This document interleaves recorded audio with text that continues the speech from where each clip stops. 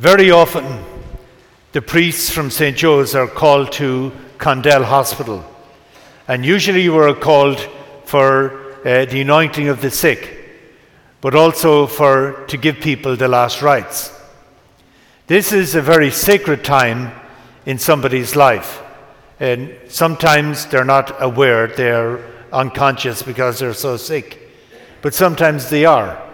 And it is a time when families gather around them and are present, and they begin to speak at a very different level, because they know that perhaps that the words they speak are the last words that they will say to each other.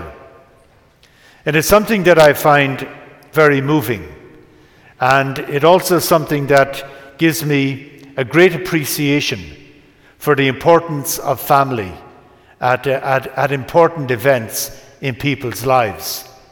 And you could even go so far as the sacredness of the presence of family for people at many different events. As we see, family comes together for the baptism of a child. Family comes together here at St. Joe's for First Communions, confirmations. Obviously, family comes together for attending Sunday Mass together. And then we see at weddings, and we see at weddings, we see at funerals, at times when people are sick. The importance of families. Families are always there at important events in people's lives. God creates family, and He has done so from the very beginning of creation. But in particular, when the people of Israel were living in slavery in Egypt, God said, I'm going to set you free, and I'm going to lead you out of the land of Egypt into a land of paradise, of milk and honey. And I'm going to do this for a reason. And the reason is that you will live together as the people of Israel in such a way that everybody will know who I am.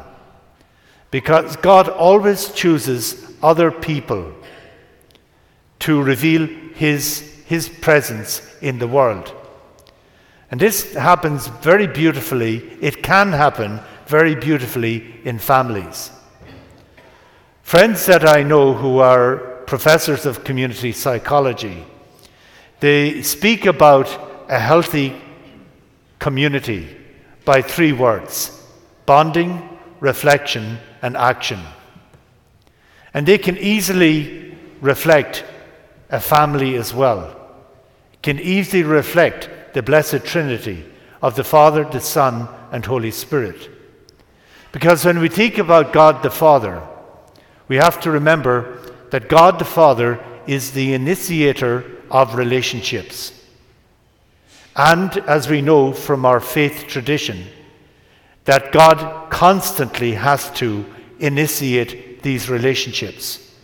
When the people of Israel disobeyed Him and were taken into captivity by the Babylonians and the Assyrians, God restored them through the prophets. He sent them John the Baptist to prepare them for the restoration that Jesus would bring. So God is a God who doesn't let go. God is a God who is constantly recreating and sustaining relationships. And that is an important point we have to remember, that family and community never just happens. It has to be initiated, it has to be sustained, and it has to be recreated wherever it has broken down. So when we talk about having a strong family, we have to always remember family never just happens.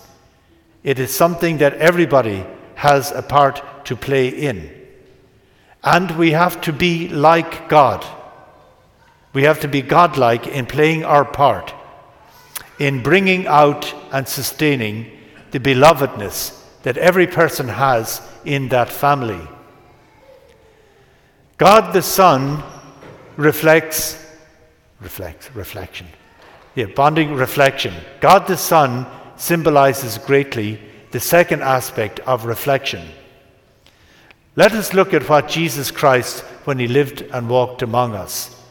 He went out to those who were in need of healing. He brought healing in people's lives. Woman, has no one condemned you? Neither do I condemn you. Go and sin no more. The second aspect of what Jesus did was one of encouragement. He went to people, he took them by the hand and raised them up.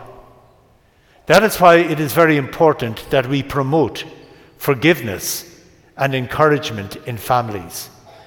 Because when we promote forgiveness, once again, it is something that we have to make happen. When we promote forgiveness in families, we are saving families from the snares of the evil one. And the great snares of the evil one are those of resentment and guilt. And that is something that we have to be on guard against, as God tells us. Because your enemy, the devil, is prowling around like a roaring lion. So easily we can be seduced into living a life of guilt or a life of resentment because of our experience in families. But what Jesus is wanting us to do, and what God the Son is inviting us into, is into reflection on who he is and what he is. Because he is pure forgiveness that is offered to us, the fount of forgiveness that we are invited to drink from. And when we drink from that, then we will be gladly able, the more we drink of it, we will be able to help people to become free from guilt and resentment. And we will be able to bring about words of encouragement for everyone in the family. And that very much reflects God the Son in our lives. God the Holy Spirit is that of reflection.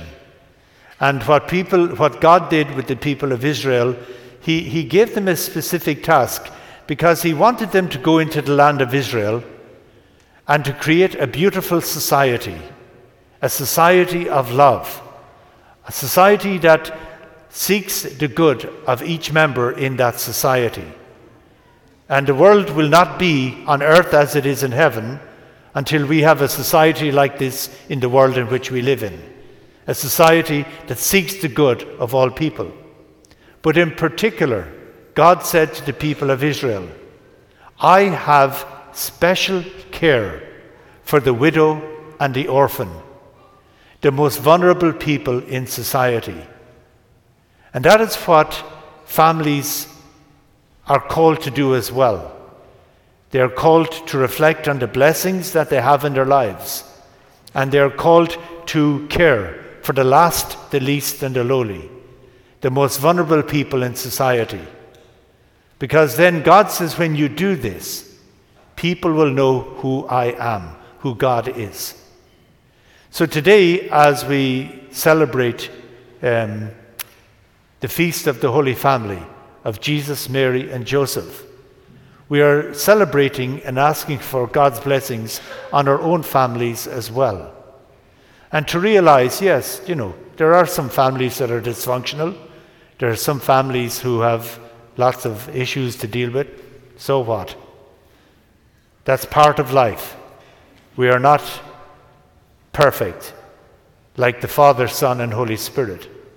Nobody is. No family is perfect.